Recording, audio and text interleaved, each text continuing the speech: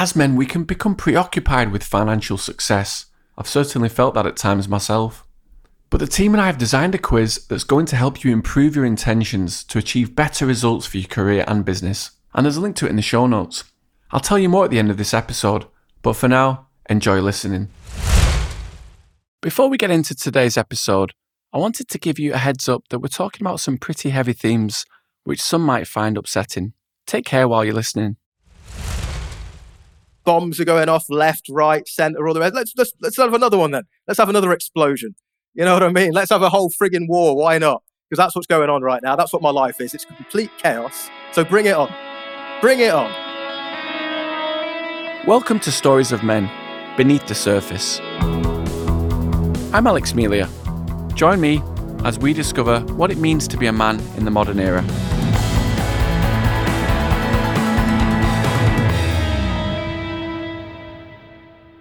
Picture it. Your father is lying in a hospital bed. He's in a coma, relying on life support. It's on you to make the ultimate decision. The doctors come into the room. All eyes are on you. What would you do?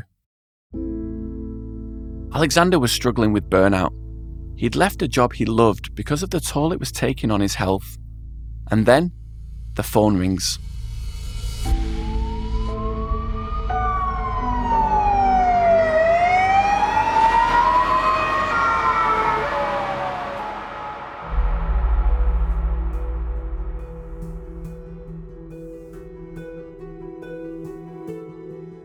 His heart has stopped. He was rushed into hospital by ambulance.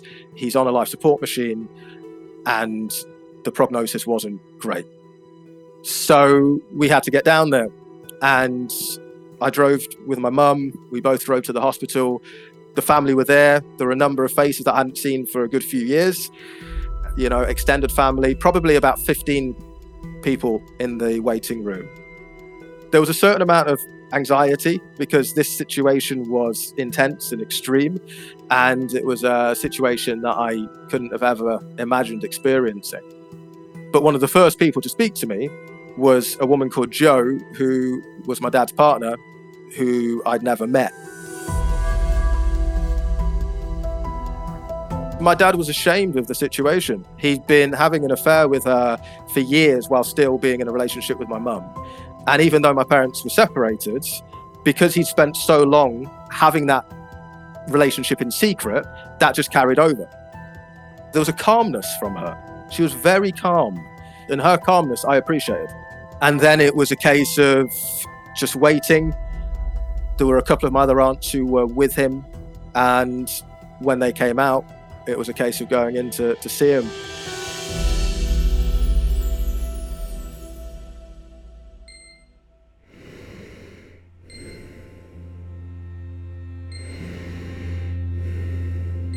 We see that he's on a machine, he's not moving, he's artificially respirating, non-responsive, in a coma. And I'd seen him only a few days previously on his birthday. It was the 31st of January.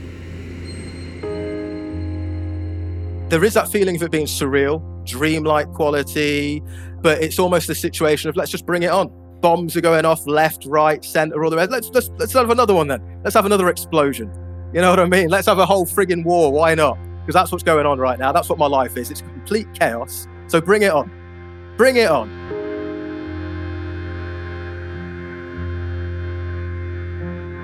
The nursing team did tell me, and the doctor told me from the first day, that they were going to do everything in their power to bring him through.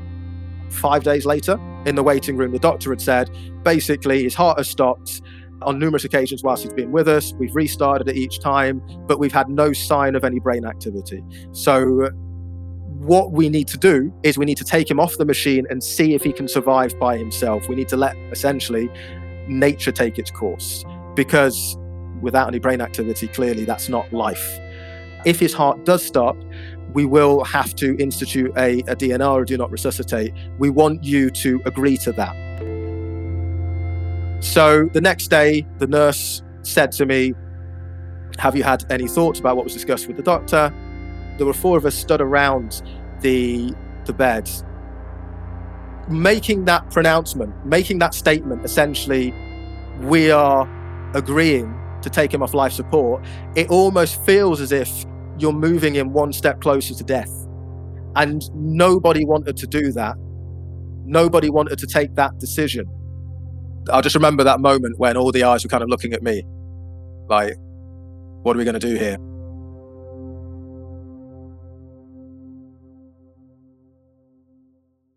So was it driven by fear that the other members in the room, the other 3 or 4 people in the room, said to themselves, I don't want to make that decision. I'm going to give that to Alexander? I think there's a combination of things. I was the eldest son. His mum, my grandmother, she couldn't handle it. So she was out of the picture in terms of making that decision. It's the level of responsibility, isn't it? It's just, and fear, I'm sure fear to a certain extent plays a part. You don't want to be seen as giving up. It's like The Godfather, isn't it? I didn't give the order. I wasn't the one who gave the order, and then Hyman Roth said, it doesn't matter who gave the order. This is the life that we chose. If it needs to be done, it needs to be done. And it was almost this kind of sense of people knew it needed to be done, but no one wanted to actually articulate that. Because then there's a sense of tangible responsibility. But of course, the reality is that if he can't survive without a life support machine, he is already dead. And it's being able to acknowledge that, which was so difficult. And I think that there was that conflict, that inner conflict. On the one hand, we understood it. On a logical level, we got it. But making that statement, it feels pretty big. When all eyes were on you, how long did you have to then make the decision? And then what did you say? I felt the decision had already been made. We'd already talked about it as a collective. It was just the fact nobody was saying anything. And as I said, the focus was on me. People were looking at me. So because the decision had already been made and it was, the way I saw it, it was clearly the right way to go, I articulated it. But it probably was very quick. It was probably only a split second, but it felt much longer. You know how it does. Because the way that I was expecting it to be was that we kind of just sort of look at each other and we sort of nod together, collectively say, yeah, that's what we decided to do. But deathly silence. Everyone's staying still, statuesque, looking at me. Oh, okay. Well, okay, so I'm the spokesperson. Yes, this is what we decided to do. I said to the nurse, yeah, we agree that it's time for him to come off the life support machine based on all the information that you've told me. We've had the conversation with the doctor, had the conversation with you. Based on all that information, we believe that this is the right step to take at this stage. He said, I can assure you it is the right thing to do, but it must have been so difficult, and I really respect you. I'm going to ask you what I think is quite a weird question. With men, I feel like there's this deep sort of yearning for respect. Did you feel a sense of this sort of ego massage of everyone respecting you so much to go, you know what, this is the guy, he's the leader of this scenario that really affects us all, is to lose a loved one? No. The way that I saw it was, I'm a very logical person, so I completely agree with what you're saying before. We like to feel respected. But I think for me, what's more important than that is compassion and connection. The way that I saw it was, is that we'd all been through a horrible situation together, and we had to do our best to manage that. And that's all I felt I was doing. I was doing the best I could to manage the situation the best way possible. I think there was a part of me that did sort of afterwards feel I was glad that I was able to do it. More for my own sense of self-respect. Because I think the true respect that matters is the respect that comes from yourself. But it wasn't about me. That situation was not about me. I just did what I had to do, but I wasn't looking at it thinking that was an ego massage at all. I was just thinking, I'm glad we got through that. And obviously the role that I played helped us to do that as best as we could, because the scars are still there. The scars will always be there from that situation. I've got to say that has always been one of my strengths, is the fact that I can look at a situation, even in a situation as emotionally raw as that, and make the decision that is logical, because I can see down the road, I can see no good comes from going for the short-term fix. We had a complicated relationship, but I don't want my memories of my father to be this inert body on a bed. If he can't come through this by himself, we have to move on. The doctor is telling us in the nicest way possible, he's brain dead. That's what the doctor is telling us. How can we proceed in any other direction? And I could sense the emotion in the room. I can't handle this. I can't deal with this. The cold, logical, maybe slightly sociopathic part of me was able to make sense of that and separate it from the emotion and say, this is what we need to do.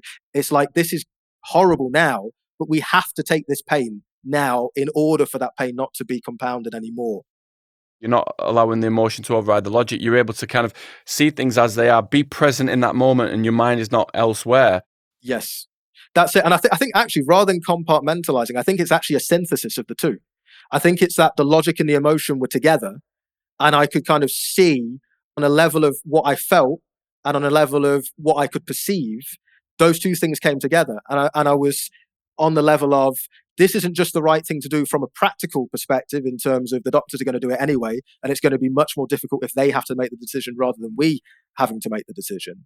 On the emotional level, it was a sense of how we would feel in that scenario if it were taken out of our hands, and if we were to continue going down this road of, because at this stage it's day 5. How many days do we keep going and going with no response? His heart keeps stopping. It gets restarted. It keeps stopping. It gets restarted. How long do we keep putting ourselves through this? So it was a synthesis of both feeling and thought that gave me the conviction to say, this is what we have to do. How did you feel when you first found out that they were having an affair? I was not surprised. It's a weird situation. It's a morally very ambiguous, dubious situation. I reflected on it and I said to myself, well, I don't want to shatter my mum's illusion of what is going on here. I don't like it. It doesn't look good. But they always felt there was something not right, particularly with my dad. There was something not right about him. Psychologically, he wasn't straight up. He wasn't honest. There was something conflicting and confusing about him. I never truly could get a handle on where he was coming from. And it took me a few years to realize I think the guy was narcissistic, to be honest. I'm not a psychologist. I can't give the clinical definition, but he was quite manipulative and you couldn't trust a lot of what he would say. He would say things and it may be true, but it may not be, right? Toss a coin. You don't know. You couldn't separate fact from fiction sometimes. I think he struggled to separate fact from fiction. How did that make you feel that you couldn't put a finger on who this man was and this guy was your father? It's distancing. It's very distancing because how can you truly open up to someone that you don't trust? You can't. And that was a thing for me. It meant that I couldn't really see him as a true outlet. I couldn't see him as a true role model. And I couldn't see him as a true outlet for my feelings and my emotions. I would talk to him and we would have a relationship of sorts, but it was always strained by the fact that I lacked respect for his dishonesty and his manipulation. And that was a part of our relationship. I was the only person out of our close family to tell him that I knew what he'd been doing eventually. And the reason that I said it is because he was directly telling me his own story about why him and my mum broke up. She was distanced from him. She was emotionally pulling away from him. And I said to him, whoa, I just need to stop you here. You had an affair. You've been having an affair with someone for years. That's why she distanced from you emotionally. That's why the relationship broke down. So don't treat me like I'm an idiot because I'm not. And I know what's been going on. And no one else wants to tell you, but I will. Because if I'm going to have a conversation with you, I ain't going to waste my time by pretending. Okay? So that's the situation. I know it. Don't treat me as if I don't, because I'm telling you that I do. I can hear you getting, there's a visible sort of anger in your voice. Oh yeah. So you still have that now. That's something that will stay with me. This is personal stuff, isn't it? I mean, I'd rather be treated like a cunt than an idiot. You know what I'm saying? Like, you tell me, you have a go at me, right? I don't like it, and I'll deal with it if it has to be dealt with. But I'd rather be insulted, you wanker, you this, that, and the other. But don't treat me like an idiot, because you're wasting my time and you're underestimating me. I ain't got time either to go through the facade of you thinking that I'm this little prat, you know what I mean? That you can tell whatever you want to, and I'm just going to suck that up, right? That ain't how it works. And that particularly hits home when it's someone who's, it's your dad, isn't it? The idea of letting go for men is very difficult. Sometimes we hold on to things. I mean, I'm curious to know whether you kind of felt like you held on to the anger with the way he treated your mum and having an affair for so many years. I think hold on to is the wrong expression, because you can accept things without forgetting that they happened. And when you do things, when you betray people, when you behave in ways which cause pain and misery and suffering, there are consequences, right? The pain, the misery, the suffering that you cause. So you can't ever be dispassionate about that. I care. I love my mum. I love my dad. I love my brother. This is family, right? And when you see someone causing people that you love pain, I've got a problem with that. It doesn't mean that I have to cut you off. It doesn't mean that I have to fall out with you, but that will never go. I will always remember that. And I will do my best to forge a pathway forwards, but that never involves cutting away the reality of that experience. So even though you're not forgetting that, is that informing your decisions or informing the way you are with people? It doesn't have to be the totality of the relationship with that person. So no one's perfect. I've done things and I've looked at myself and said, I shouldn't have done that. And, I'm not proud of my behavior at every stage of my life. With my ex-girlfriend, there were things that I did, and the way that she forgave me for certain things, I looked at her as some kind of angel. I'm like, and I know that she didn't forget, but the love that she felt for me meant that she could tolerate it, not like a doormat, but just in the sense of, look, I see you're not perfect, but I love you anyway. And that's me, right? I can love you without thinking you're perfect. And if we do get on to talking about certain things which cause pain and cause harm, then I will express that. The emotion is real. The emotion is always attached to the memory, but I don't have to keep on focusing on it, right?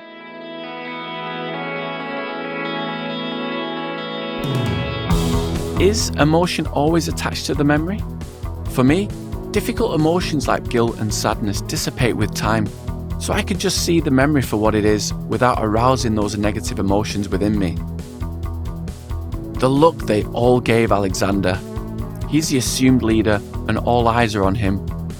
I'd have felt pressure if everyone was looking at me, waiting for me to make a decision. I think I could have made the same decision as him, but I'd have been left with an anxiety of, had I made the right decision or not? Alexander's relationship with his father was a complicated one. Our fathers can shape us in both positive and negative ways. It left me wondering one thing: can Alexander forgive his father for the way that he treated his family?